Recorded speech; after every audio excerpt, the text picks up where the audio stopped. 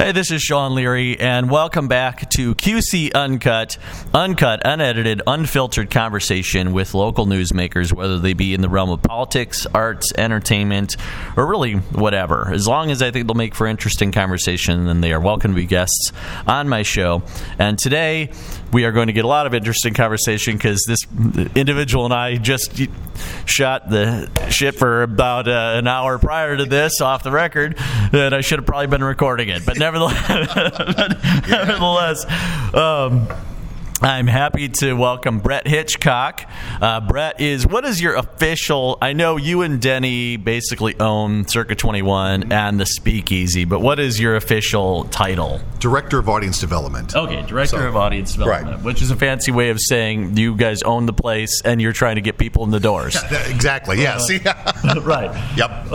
And Brett and I have been friends for a long time, and aside from a proclivity to pick Minnesota Vikings players for his fantasy football team, he's a pretty good guy. It hasn't worked out real well the last few years. Yeah. But yeah, we have actually been business partners in the past too. I've done shows here at the Speakeasy, and this is where we're at. We're in the lovely Speakeasy next to Circa 21, which is what I wanted to talk about, because Speakeasy is a very interesting venue, and I don't just say that because I've produced shows here. I say that because it's got a great history, and it has evolved into something that I think is really cool and distinct in the Quad Cities, and that is you guys are probably not only the most diverse venue from an entertainment standpoint, right, but from an audience standpoint and an inclusive standpoint. Mm-hmm. You have performers on stage, you have trans performers, you have, people regardless of gender or sexual proclivity or whatever. You guys are very inclusive and diverse in the type of shows that you present, and I think that that's really cool. And as someone who's come to a lot of the shows, mm-hmm, I see the same thing in the audience, and there's really this very accepting vibe. Yep. And it's not just like you're going to a gay bar. There's like gay people, there's straight people, there's people of all different races and ages. Yep. Too. I mean, you see people in their early 20s here. You see people who are, 60, 70 years old here. Absolutely.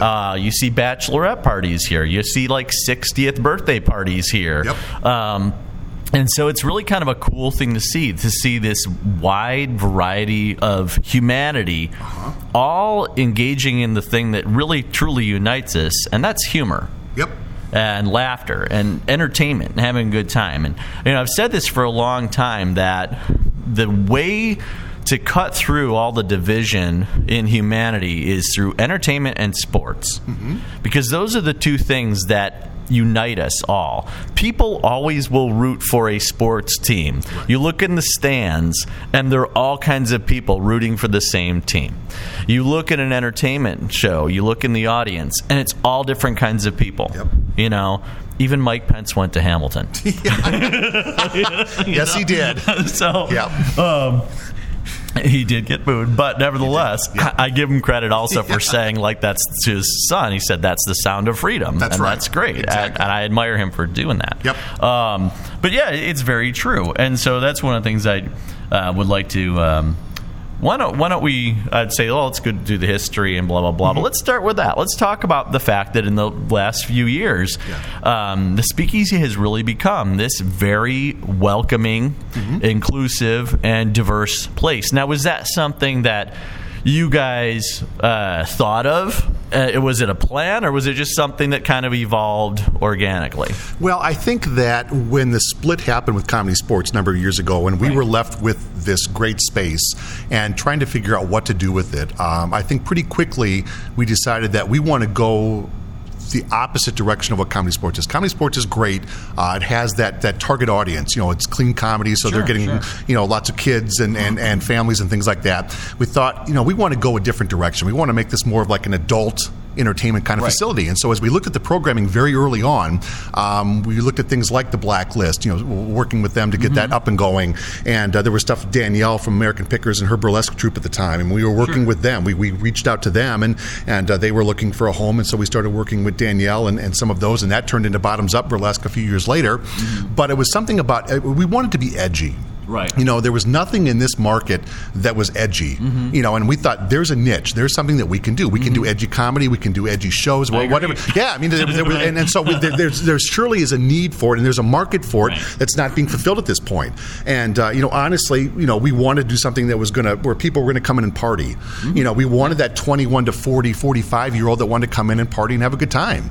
And so that was really the goal, when we looked at what to do with this space after the split.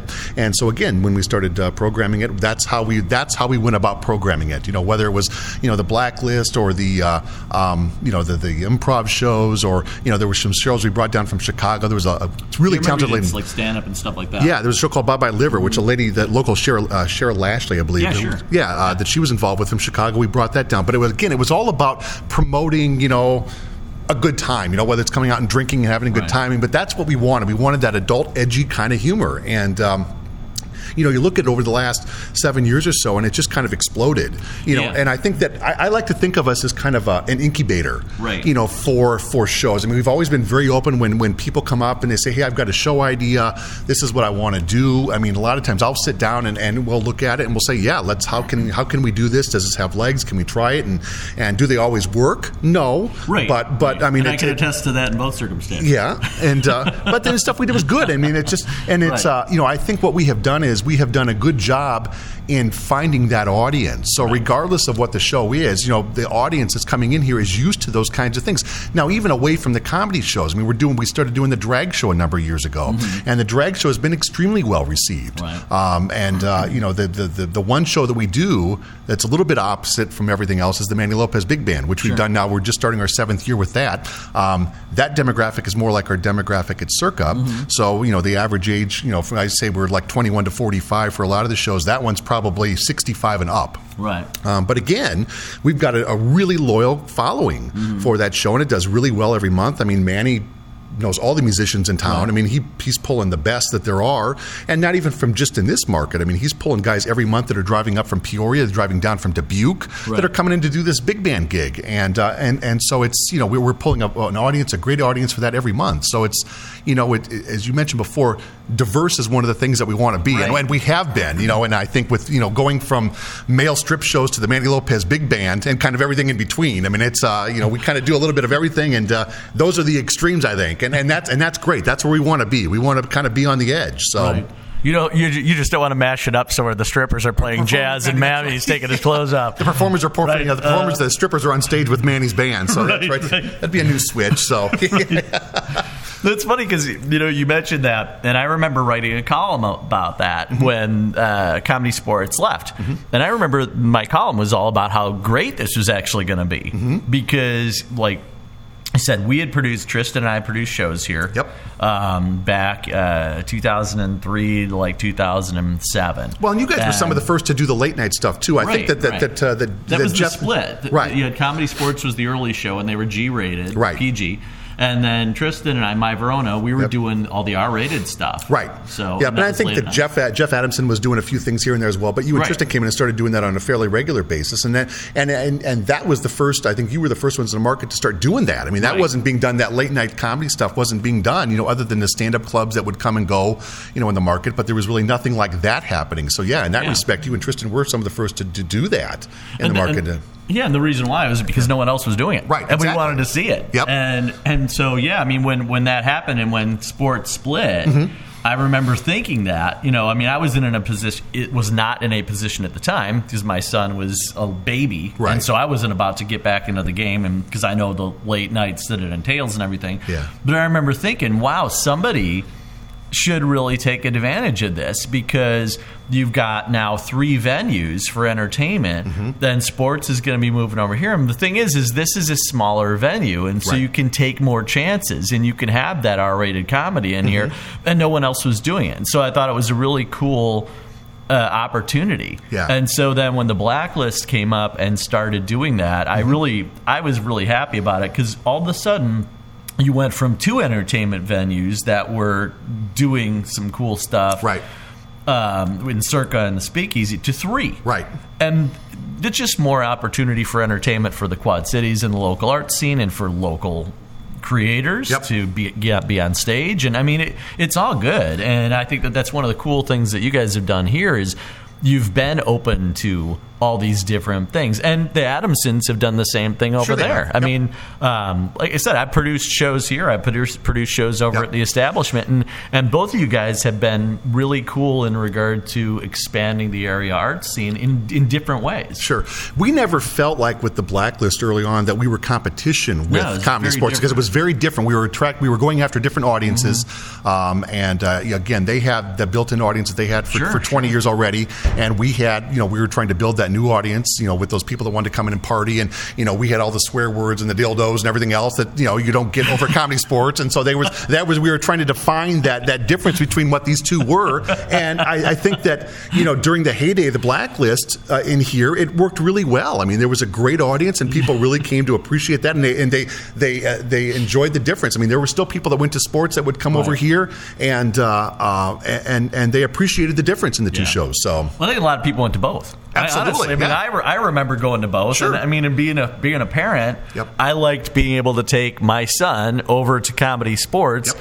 But I also liked being able to come over here and see the Blacklist. Right. Exactly. Absolutely. It's fun and having those options. Yeah. And then as we just kind of progressed over the years and more shows started happening, some of the Blacklist folks would spin off or people like Josh Kahn that do so many things. Josh came to us with a few different show ideas. And so those kinds of things would start happening. I think probably one of the first ones we did with Josh Kahn and Wayne Leiter. They were one of the first ones to come to us that wanted to do kind of their own thing with the stand-up face-off. And again, it was a really creative idea, taking these stand-up comedians and just screwing around with them in the middle of the show. And I think the audience, they built an audience for it. I think the people dug it, but it was just that creativity. And I think that's the thing that's made this space so great is that there are so many creative people, in this market. Again, you and Tristan or a lot of those people that are formerly of the Blacklist. I mean, there's so many really creative people out there that have really good ideas. Right. And it's just, again, that's how I've always felt like we're kind of an incubator for those kinds of things. I mean, people have come in and they've tried shows. Again, sometimes they work, sometimes they don't. Sometimes it takes a while for them to gain some traction. And again, sometimes you never get going. And not that doesn't mean that it's not a quality show. Right. For just whatever reason, it just didn't take hold. So and it's timing too. Absolutely. I mean, it's like you and I talked about when we were doing the My Verona stuff. I don't think the market was really ready for that R-rated stuff yet. Right. It took a little while for people to kind of catch on to it, and then it really sort of started to become accepted more. And I think the Blacklist really kind of broke it through, in a lot of ways. And then you saw you saw like shots to the heart, that My Verona did. Then really right. Then with the comedy sports audience, when you were doing it in here, that audience was not prepared for that kind of stuff. They weren't. But when we had branded it for 2 or 3 years already as that kind of club, and then we bring shows like My Shots to the Heart in here, it did it. I mean, we were sold out and we were turning people away. Exactly. It's because the club was branded for it. That audience we had that audience captured. We could get to them, with the kind of show, and it was one of those kinds of shows that they loved. Right, and that's what's cool. And like you said, there are so many creative people around here. Yeah. And you mentioned Josh Kahn, great guy, very creative, imaginative. Nikki Gillette, absolutely, also, and a lot of those folks who did show us your Pokeballs and spun off in regard to that. Let's talk about we went from comedy sports and we were doing My Verona stuff late, and then we kind of Tristan and I stopped doing My Verona because I had became a dad and important things going on. I had important things going on in my life. I had to step away from producing. Then comedy sports leaves too. A couple of years later. And then into the vacuum comes the Blacklist, which, as I was saying off the record, I always saw the Blacklist as kind of like the bastard child of those two, of us and of My Verona and comedy sports, the R-rated stuff and the improv. Right. And it ended up becoming very successful because I think people were ready to accept it. They were finally getting to that point. Yep. And the Blacklist had a lot of very talented performers. They did some cool stuff. And it also, you had, like you said, you had the Blacklist over here, you had comedy sports over there. There was an obvious hunger for improv and for comedy. Yep. And you had two very distinct groups that were doing it in two different ways. And so you had two different flavors that you could sample and go back and forth with. And I thought it was really cool. Well, then you start spinning off into a lot of other different projects. And you mentioned Stand Up, Face Off, and things of that nature. But they're similar. Right. They're still comedy shows. Right. Then you had to take a chance with burlesque. Mm-hmm. Now, how did that come about? What made you think, okay, we think that this can work? Because obviously that's a bigger leap than going from like improv to stand-up or sketch comedy, because they're all within the comedy realm. Right. And, you got R-rated, we were doing R-rated sketch comedy. We never did improv or anything. So you go from R-rated sketch comedy to R-rated improv. Okay, well, it's still kind of the same thing. Yep. Burlesque is an entirely different matter. Absolutely. While it may have that plot line that runs through, it's still, you're dealing with the misconception of it just being a strip show. You're dealing with people who may be like, whoa, well, I'll laugh at this stuff that's R-rated, but I don't want to go out and see it, right. and it's very different. So what gave you the impetus or gave you the courage, really, to say, okay, well, we're going to do this. We're going to give this a try because we think it'll be successful. What was that? Well, when we were looking again at the very beginning, right after the split, and knowing what we wanted to do as far as the audience, being edgy, doing things like that, we started looking at what other kinds of shows are there out there that would fit this mold. Mm-hmm. And I think what had happened, as I recall, is that we saw a story somewhere about Burlesque Les Mustache, which was Danielle's troupe, maybe doing a show at the Capitol or somewhere like that. Yeah, it was the Capitol. And we thought, that's it. That there is something that is going to be perceived as the public as kind of an edgy show, but it would fit perfect. And we thought, it's such an intimate space. Right. It's a really good space for that kind of stuff. The audience is very involved, very engaged the whole time. We thought, this is perfect. We reached out to Danielle. She was very... The secret to this space... Yes. I'm giving away this trade secret. And you and I both know this, and we've talked about this before, is you have to get out into the audience. Right. You have to engage the audience. Yep. And that's what, when we were directing shows here, all of our shows were immersion shows. It was, there were scenes in the crowd, and the host would walk out into the crowd. It wasn't, we never were just up on stage. And I think that's one of the things that's so important. Oh, yeah. That's one of the reasons why this club works so well. It's not a big club. It's only seats about 130, but the audience is engaged and they're involved the whole time. So we went to Danielle and we said, hey, listen, we've got this club. This is kind of what we want to do, and we're interested, wanting to know whether you're interested in coming in and doing shows. And thankfully, she was. Mm-hmm. And so we started working with her and doing some of those shows. And then over about a year or two after that, there were a lot of the people. I think that Danielle's career path had changed a little bit. Mm-hmm. She was kind of at the point where that was just when Pickers was taken off. And so she was getting much busier with that. And she was ready to start doing bigger things, I think, too. She wanted to go back and start doing shows at the Adler or the Capitol again, or I think she lives in Chicago now. So she may have been commuting to Chicago at that point, too, wanting to do things up there. Felt like they were at a point where they were ready to move on from this space. Mm-hmm. A lot of the people that were with her, thankfully, didn't feel that same way. And so I remember getting a phone call one night. I was sitting home, I think it was a Sunday night or something like that, and Wayne Leiter calls, and he says, hey, there's a whole bunch of us that have just resigned from Burlesque Les Mustache, but we want to continue doing shows. And we want to know whether you'd be interested in working with us. And at that point, we had a choice. Do we stick with Danielle and the thing that's proven, or do we run with basically the majority of what was her troupe with this new project and start all over with a new name and branding it and everything else? And we thought, what? We had just gotten to, the blacklist was up and going. We thought this is what we need to be doing. So we aligned with Bottoms Up, and it certainly was the right choice. I mean, again, it's such a creative group of people, and for them, and I think the thing that's really important that some people don't get sometimes is they all get all caught up in the reveals and everything else. The whole thing with Bottoms Up, it's about making women feel comfortable in their own bodies. It's not about the striptease part of it. Yeah, that's part of it. But the bigger message in their shows are women feeling comfortable in your own bodies. It's average women. There's not stick models. It's not that kind of show. It's just your average women, which is a beautiful thing. And those ladies getting up on stage and being comfortable with that, that's what it's always been about. And I think that's why it's been so successful. you know, and people have come and gone, you know, much like, you know, we talked about with shows and people. I mean, their troupe has had a lot of turnover over the years too. From the very beginning, people would come and go, and now you see an offshoot of Bottoms Up, which is Moonshine Burlesque, which is doing stuff in Moline now. I mean, those are all folks that were with, you know, Bottoms Up originally that spun off, and so I think that is. I think that is a testament to the success of Bottoms Up. Right. You know, over all these years, you're getting to the point now where people are spinning off from them and starting their own troops that I assume are doing fairly well. But I think that's imitation. What is imitation is the greatest form of flattery. So, and so I think they look at the model and they spin off, and I think that's great. You know, to see that happening. So.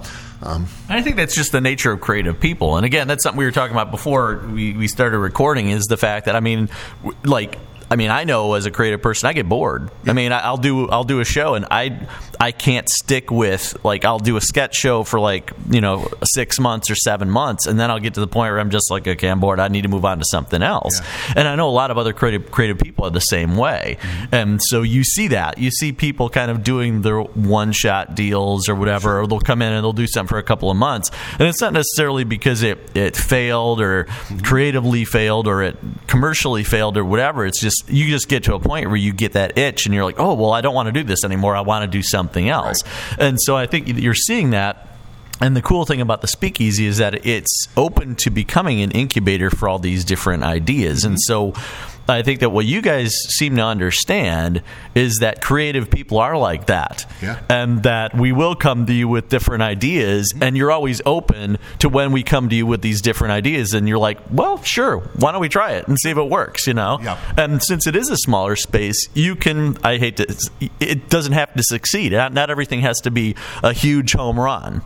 You know, in 100, we prefer that it be, but you're right. Yes, exactly. I mean, everybody wants to have an audience. Absolutely. Everybody wants to sell out. Yeah. But if you only, if you got 130 capacity venue, it's not like 1,000 capacity venue or something like that. That if you're selling 25 tickets, right? I mean, 50 or 60 people in this audience, if they spread out, makes the house look pretty good. Right, exactly. I mean, 130 is better, but obviously, you get 50, 60, 70 people in here, and then everyone, if it's one of those performances where we're not reserving the seats in advance, it's just open seating, the space is going to look pretty full at that point. Sure. So that's got to be, a consideration that you guys have, is the fact that you can try these things in a venue this size. Yeah, we are able to do that to a certain extent. Right. At the end of the day, we still have fixed expenses in here. We've got staff, we've got the liquor license, we've got DRAM insurance, we've got all the utilities, we've got all those things that have to add up. So, I mean, we have to be able to make a profit. Yeah, I mean, every once in a while we can do a show that we feel good about, and maybe it just doesn't take off. Right. And okay, that's fine. You move on. But at the end of the day, it is better for us to make a little bit of money than to be losing it. So it's again, we're fortunate in the fact that we're all one big company. I mean, the Speakeasy is basically a division of Circuit 21 at the end of the day, and so. There is the main theater over there too that can help support this. When it's not, we're going through a period where it's not doing very well. Whereas this is not big enough, doesn't generate enough income to support all of our expenses over there. I mean, it's just a whole other beast when you get next door with the cost of that building and the shows and everything else and the actors and everything that we do over there. But I think that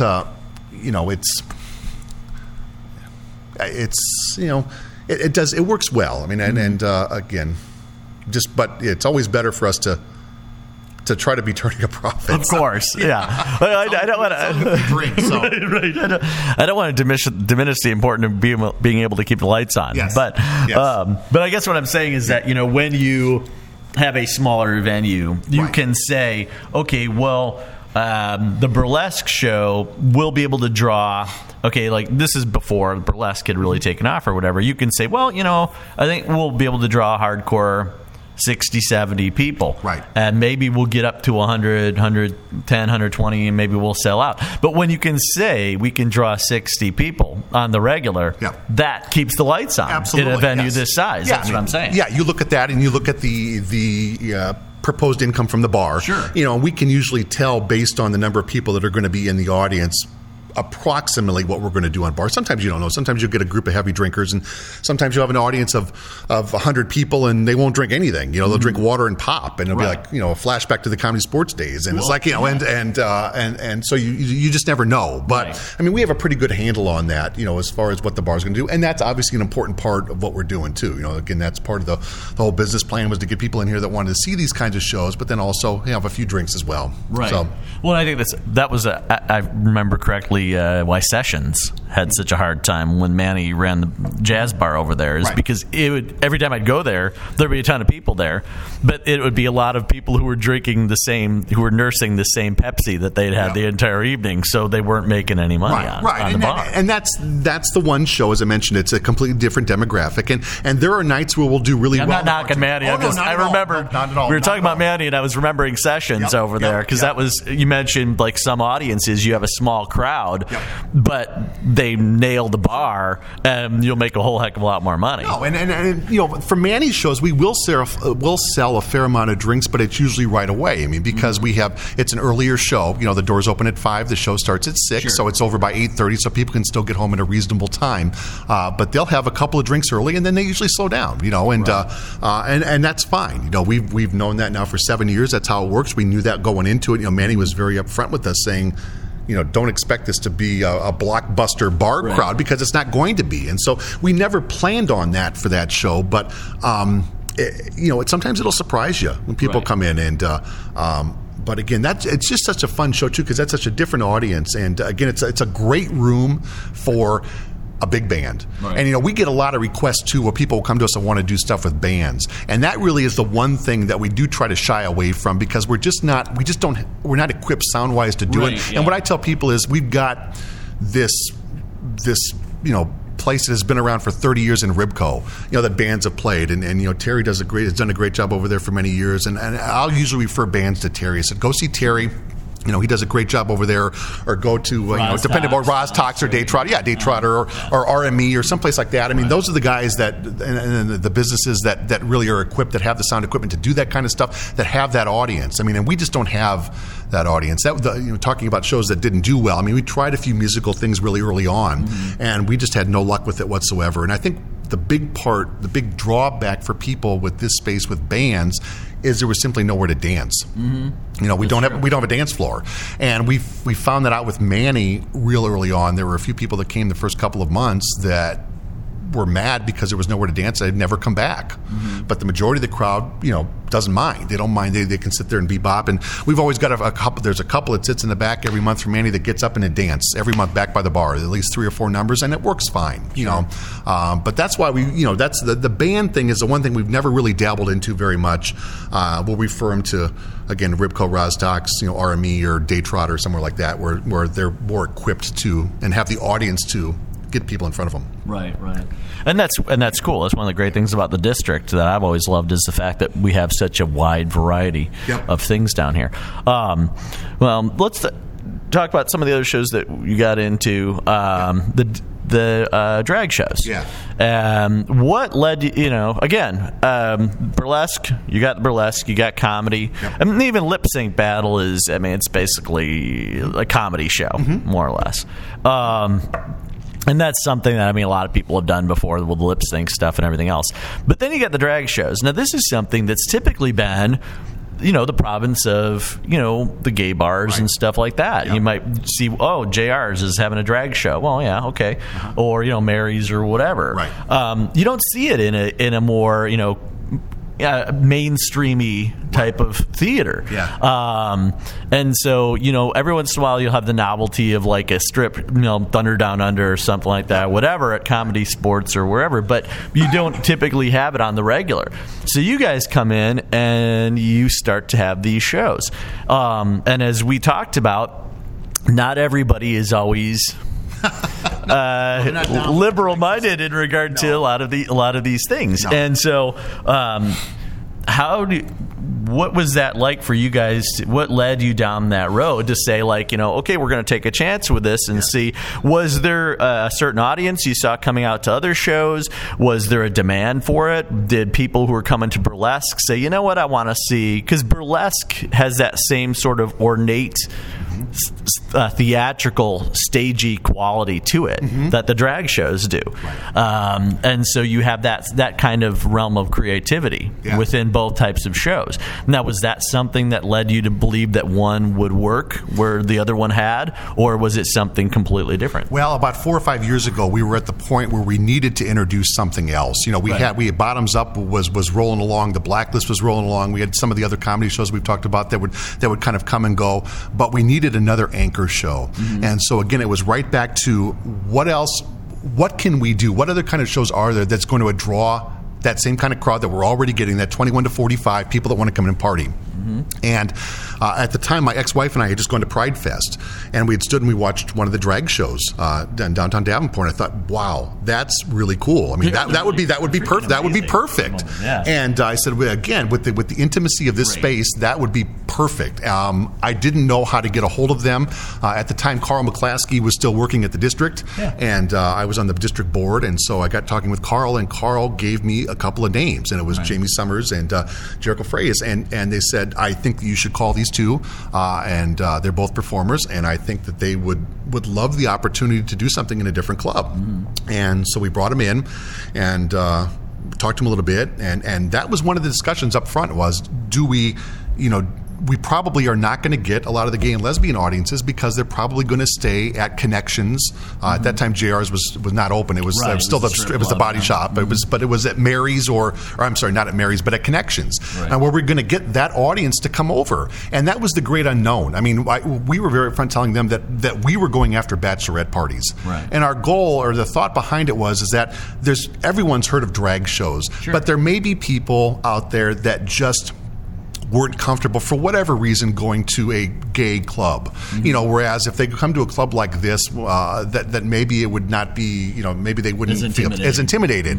And so we went out and we started promoting the heck out of it to bachelorette groups for parties and things like that, and we brought it in. The first one we sold out. And it's just really kind of gone on from there. A funny story, we got a big story in the newspaper before the first one, and this lady calls me one day, I think it was the day before the first show, and my name, I think it was in one of the local newspapers, and my name was attached to it. And so the woman calls and she goes, "Are you Brett Hitchcock?" And I said, "Yes." And she says, doesn't give me her name, doesn't tell me where she's from. She said, "I just want you to know that you're going to hell." She said, "When your day of reckoning comes..." For which reason this time? Yeah, really. I said, "My ticket was punched a long time ago, lady. I don't. Doing a drag show is not just the icing on the cake." So she said, "You're going to hell. When your day of reckoning comes and you're standing at the pearly gates, I want to assure you that you're just going to fall through. That there's no way, because what you're doing is immoral. It's not right. And damn you for doing it." And she hung up on me. Right. And so that was our thing into the drag shows. But I'll tell you what, it has been incredibly popular. Right. Some of the performers that have come. So you'll have a lot of company when you go down. Yeah, I will. Yes, that's right. So, but they've done really well. But again, it's one of those things that was so many people that are not as open-minded. Right. I mean, they just are freaked out by it. But I think that the funny thing about the drag shows is that if you've never been to one, you just got to come to one because it's so much damn fun. It is. They're a lot of fun. Yeah, I mean, it's over the top. It's goofy. It's funny. It's totally campy. They're not pushing a lifestyle on you at all. I mean, they're not. They're coming out. It's all about the glitz and the glamour. It is. And they're. I mean, there's women that come in every month that can't believe how beautiful these dresses are that the performers are wearing, and how much they look like women. I mean, it's amazing. It's extremely elaborate. Yeah, like I said, it's very similar to the burlesque shows. Yeah, in that if you strip the gender and sexual component from it, right? If you strip the hetero gay thing, it's people putting on a costume show. Yeah. In both instances, it's they put a lot of theatricality into the costumes, into the staging. It is unbelievable into the way they do all this stuff. And when I first came here to see it, I'm like, it's like a burlesque show, only it's a different type of sexual proclivity that's on display or whatever, which is kind of ridiculous that people would be intimidated. Absolutely. And I think that it's important that if you've not seen one before, come in and see it. Every month it never fails that will get like 4 or 5 couples that'll come in, be heterosexual couples, and the guy, has got a hat on, is drinking a Busch Light or whatever else, and then an hour between the doors and the show, the guy's sitting on his hands and he's looking straight ahead. He's not looking side to side. He just looks like he's completely freaked out, thinking, what the hell did you get me into? Is really what he's thinking here. And he's afraid to go to. Well, yeah, and once the show starts, they come out. They've got a great, Jamie, our MC, comes out and spends some time just with getting some rapport with the audience going. She does a great job with that right away, and people are comfortable. And almost every single time, these straight guys that'll be in here, by the second or third number, they're up dancing around too, or giving the performers $1 and getting their picture taken with them, and they end up having a great time. But it's just getting over that initial, weird feeling about going to a drag show. But it's just, it's a really a great thing. And, I mentioned before, I felt like to a certain degree, maybe we helped bring it a little bit mainstream in this market. And I'm really proud of that. I mean, because so many people, they'll ask every month how many people have never been to a drag show before. And there's always a big portion of the audience that'll raise their hands. Right. And so being able to expose people to such a great show like that, I think is just a wonderful thing. So I agree, and that's the thing is, when I first saw that, I said that to you. I was like, I think it's really cool what you guys are doing, because this is more mainstreaming this whole culture and these type of shows. And the problem is like you said, people have never been to something like that before. Right. And they're just intimidated by it. And like you and I grew up in the arts. I mean, we've been in theater and we've been in the arts, and you and I are both heterosexual, but we have a lot of friends who are gay and bi. Absolutely. And who are, sure. but we grew up in the arts, and so we're used to that. And so we're not intimidated by it. But, sometimes you lose sight of the fact that if you're growing up in a small town where there aren't a lot of theater people and there aren't a lot of creative people, and, people are just not used to dealing with that, and to them it's intimidating. It's alien to them and it's not because they're necessarily bad people. Right. It's just that it's different. Yeah. And so you're not sure. It's something I'm not accustomed to, and so they're uncomfortable with it. And so I think that they need. Sometimes if people are kind of eased into it in a way that's more comfortable, I'm coming to the same venue where I used to go see Comedy Sports, or I went to go see this stand-up comedy show. Right. So there's nothing wrong with that place. I've been to that place before. Right. And, they come in and they see this, and they're like, wow, that, it's a bunch of guys dressed up in elaborate costumes and cracking jokes, and, it's like a share show. It's absolutely really, the line that they use at the end of the show, which the audience loves, is they'll say, "If men can look this good, there's no excuse for an ugly woman."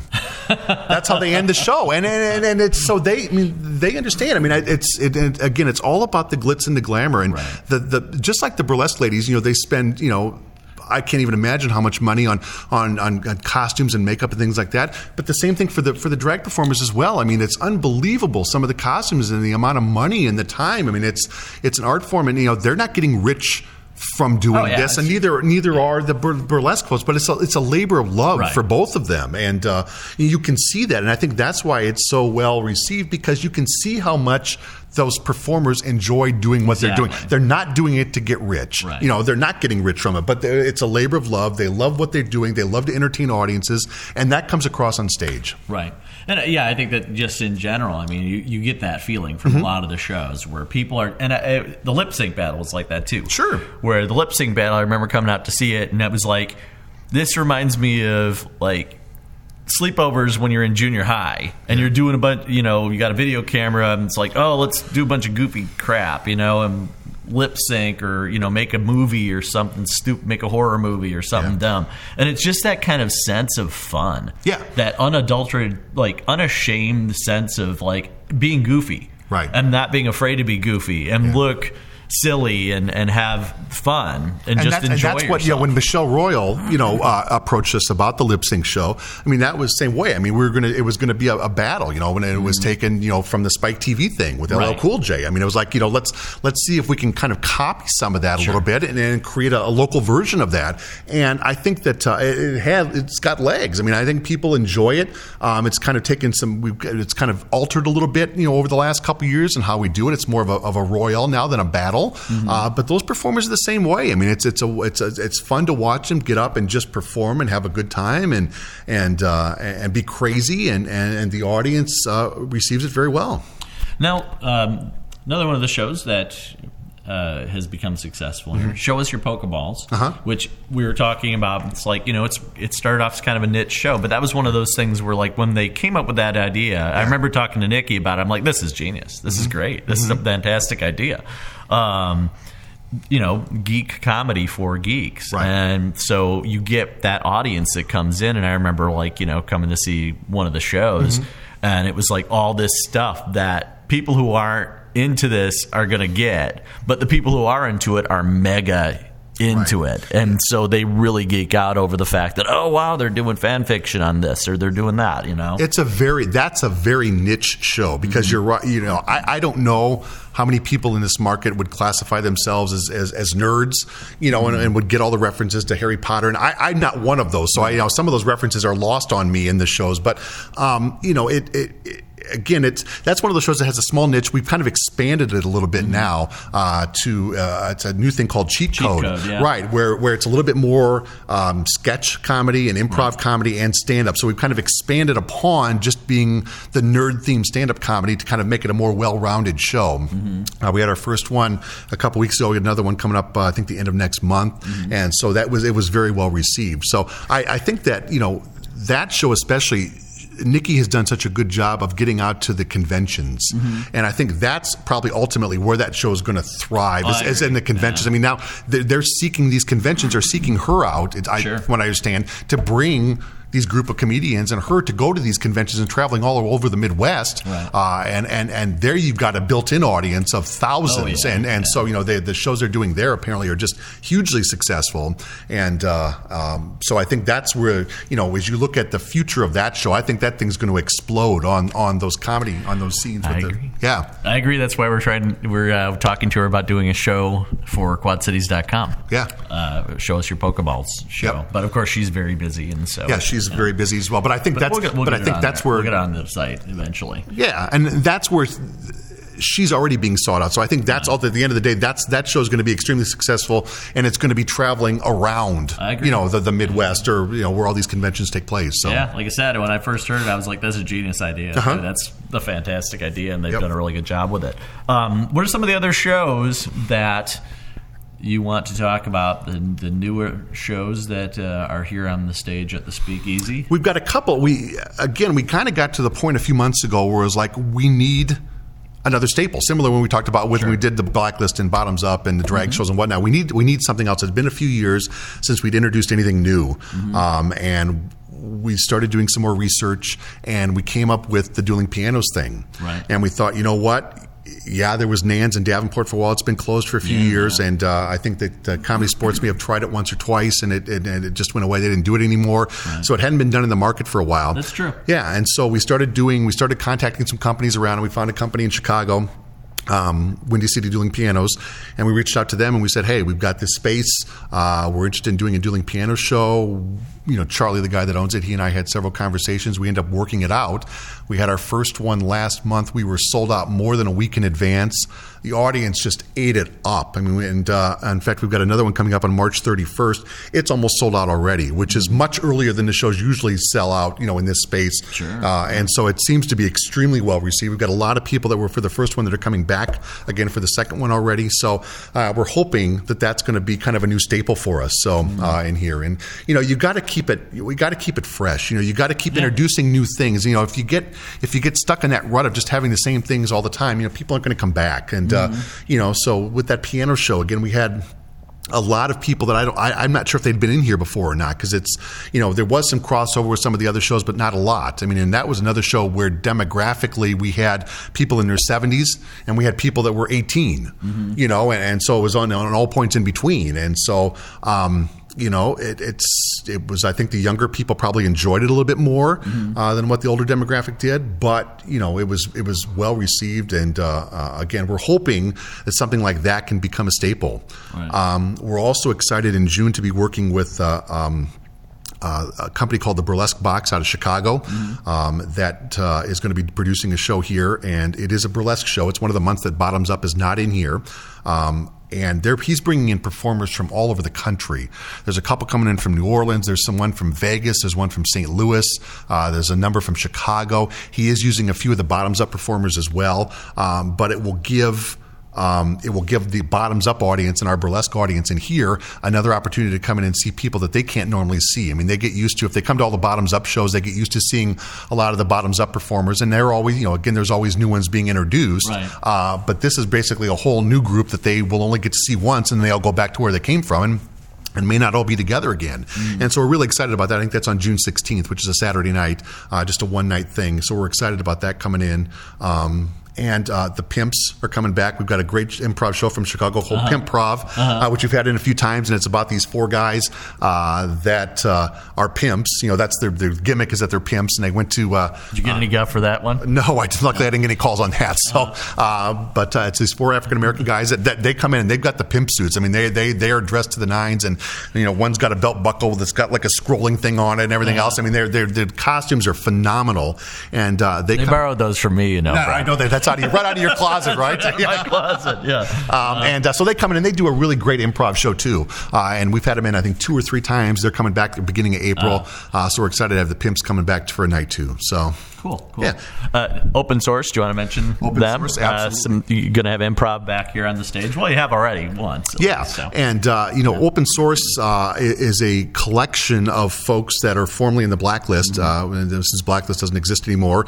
But we are really excited to be working with them. And as we've talked about over the last, 45 minutes or hour at times flying by here, about comedy sports starting in here and then the Blacklist starting in here. I mean, it just was, this has always been a great club for improv. Yeah. And so when Open Source was started, the creators of that, again, which are a lot of former Blacklist folks, came to us and said, we would like to come back and we would like to do improv in the Speakeasy again. And we were thrilled about that. So we sat down and met with them, and we're able to put some shows together. We've got one coming up April 1st, and we've got one the end of May, and we look forward to plugging more in. But again, it's the same great...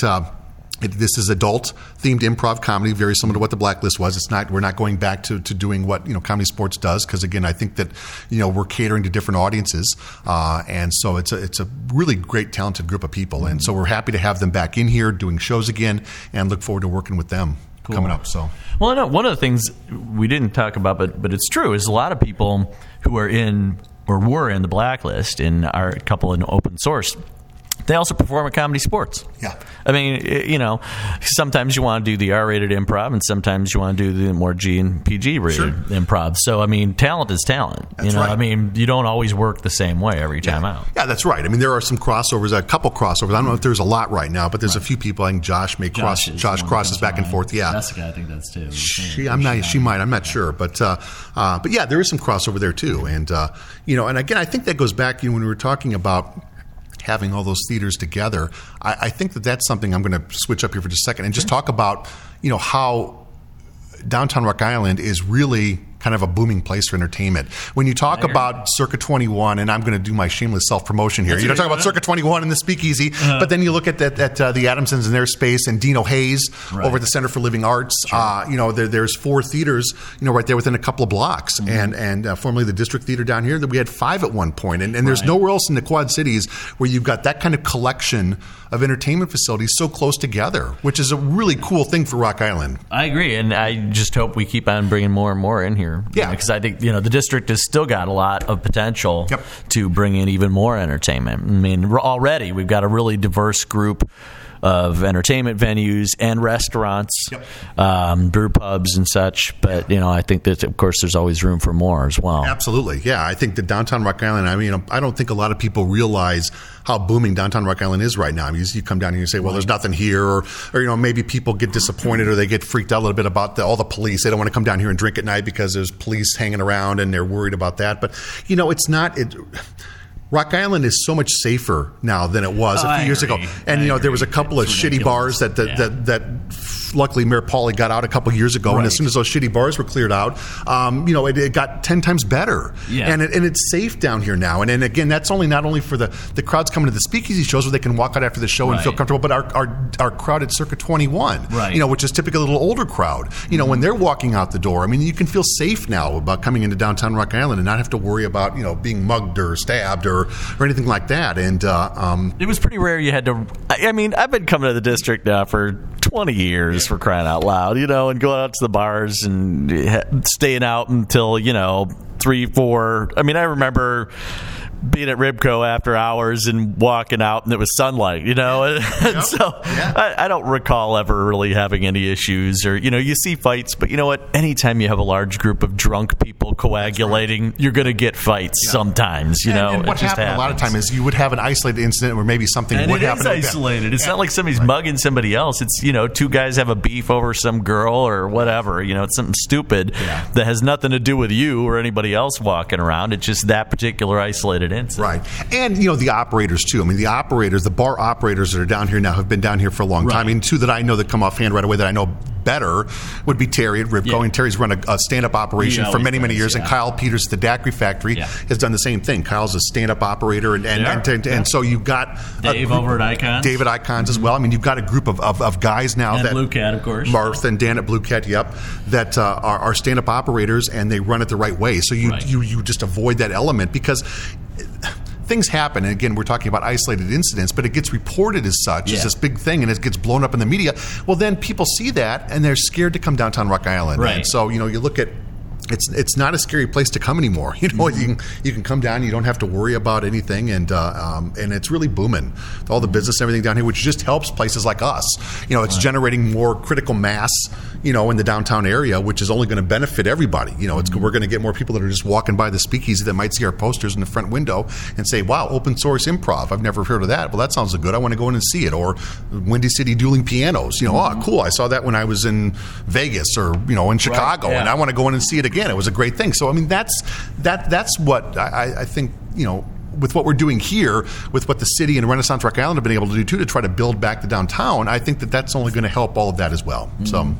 I agree. One thing we did not hit upon that I wanted to talk to you about was the history of this building. Now, this was an actual speakeasy, like back in the day when there were actual speakeasies in Prohibition and such and everything. That's what I've heard. So the big story I've heard about this is that it was the first Eagles grocery store. And I don't know what year that was. I think the building was built around 1890 something or other. Right. But I don't know. You might know more about the speakeasy backstory. I remember doing a story on this, and John Looney was coming here or something, and we were trying to figure out whether Al Capone had ever made an appearance at the speakeasy, looking for bullet holes in the walls in the basement or something. Exactly. So we have a friend that has a dinner theater in downtown Chicago on the south side, and we were there for a convention a few years ago, and she took us downstairs, and there were still bullet holes from a gunfight that had erupted down there back in the day in the 20s or whatever, and it's crazy. But I haven't seen any gun holes in the basement. So it's so maybe if they did, maybe they covered them up or whatever now. But right.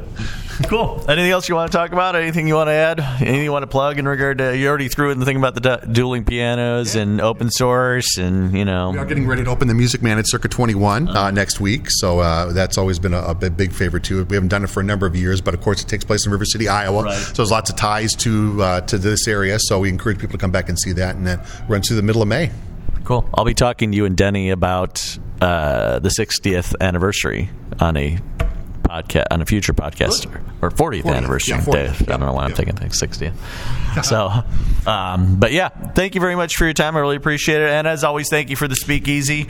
Great venue here. What is it? The exact address again, Brett? And what are the phone number and the website that you want to plug here? Address is 1818 3rd Avenue, downtown Rock Island. Our reservation number is the same as Circa's, so it's 309-786-7733, extension 2. And our website address is the Circa 21, CIRCA, the numeral 21, speakeasy.com. And you can make reservations for all the shows in the Speakeasy on that website as well. Cool.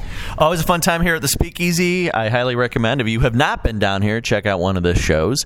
If you have been down here, give some of the other shows a try. They always have some interesting stuff going on, and you can have a lot of fun down here. So once again, thank you very much to my guest, Brett Hitchcock, one of the owners and operation. What was it again? What was your official title? Director of Audience Development. Director of Audience Development. I knew it was some like phony baloney sounding title that basically means you're trying to get people's butts in the doors. So anyway, thank you very much again to my friend and the Director of Audience Development at the Circa 21 Speakeasy, Brett Hitchcock. Thank you so much for listening to QC Uncut.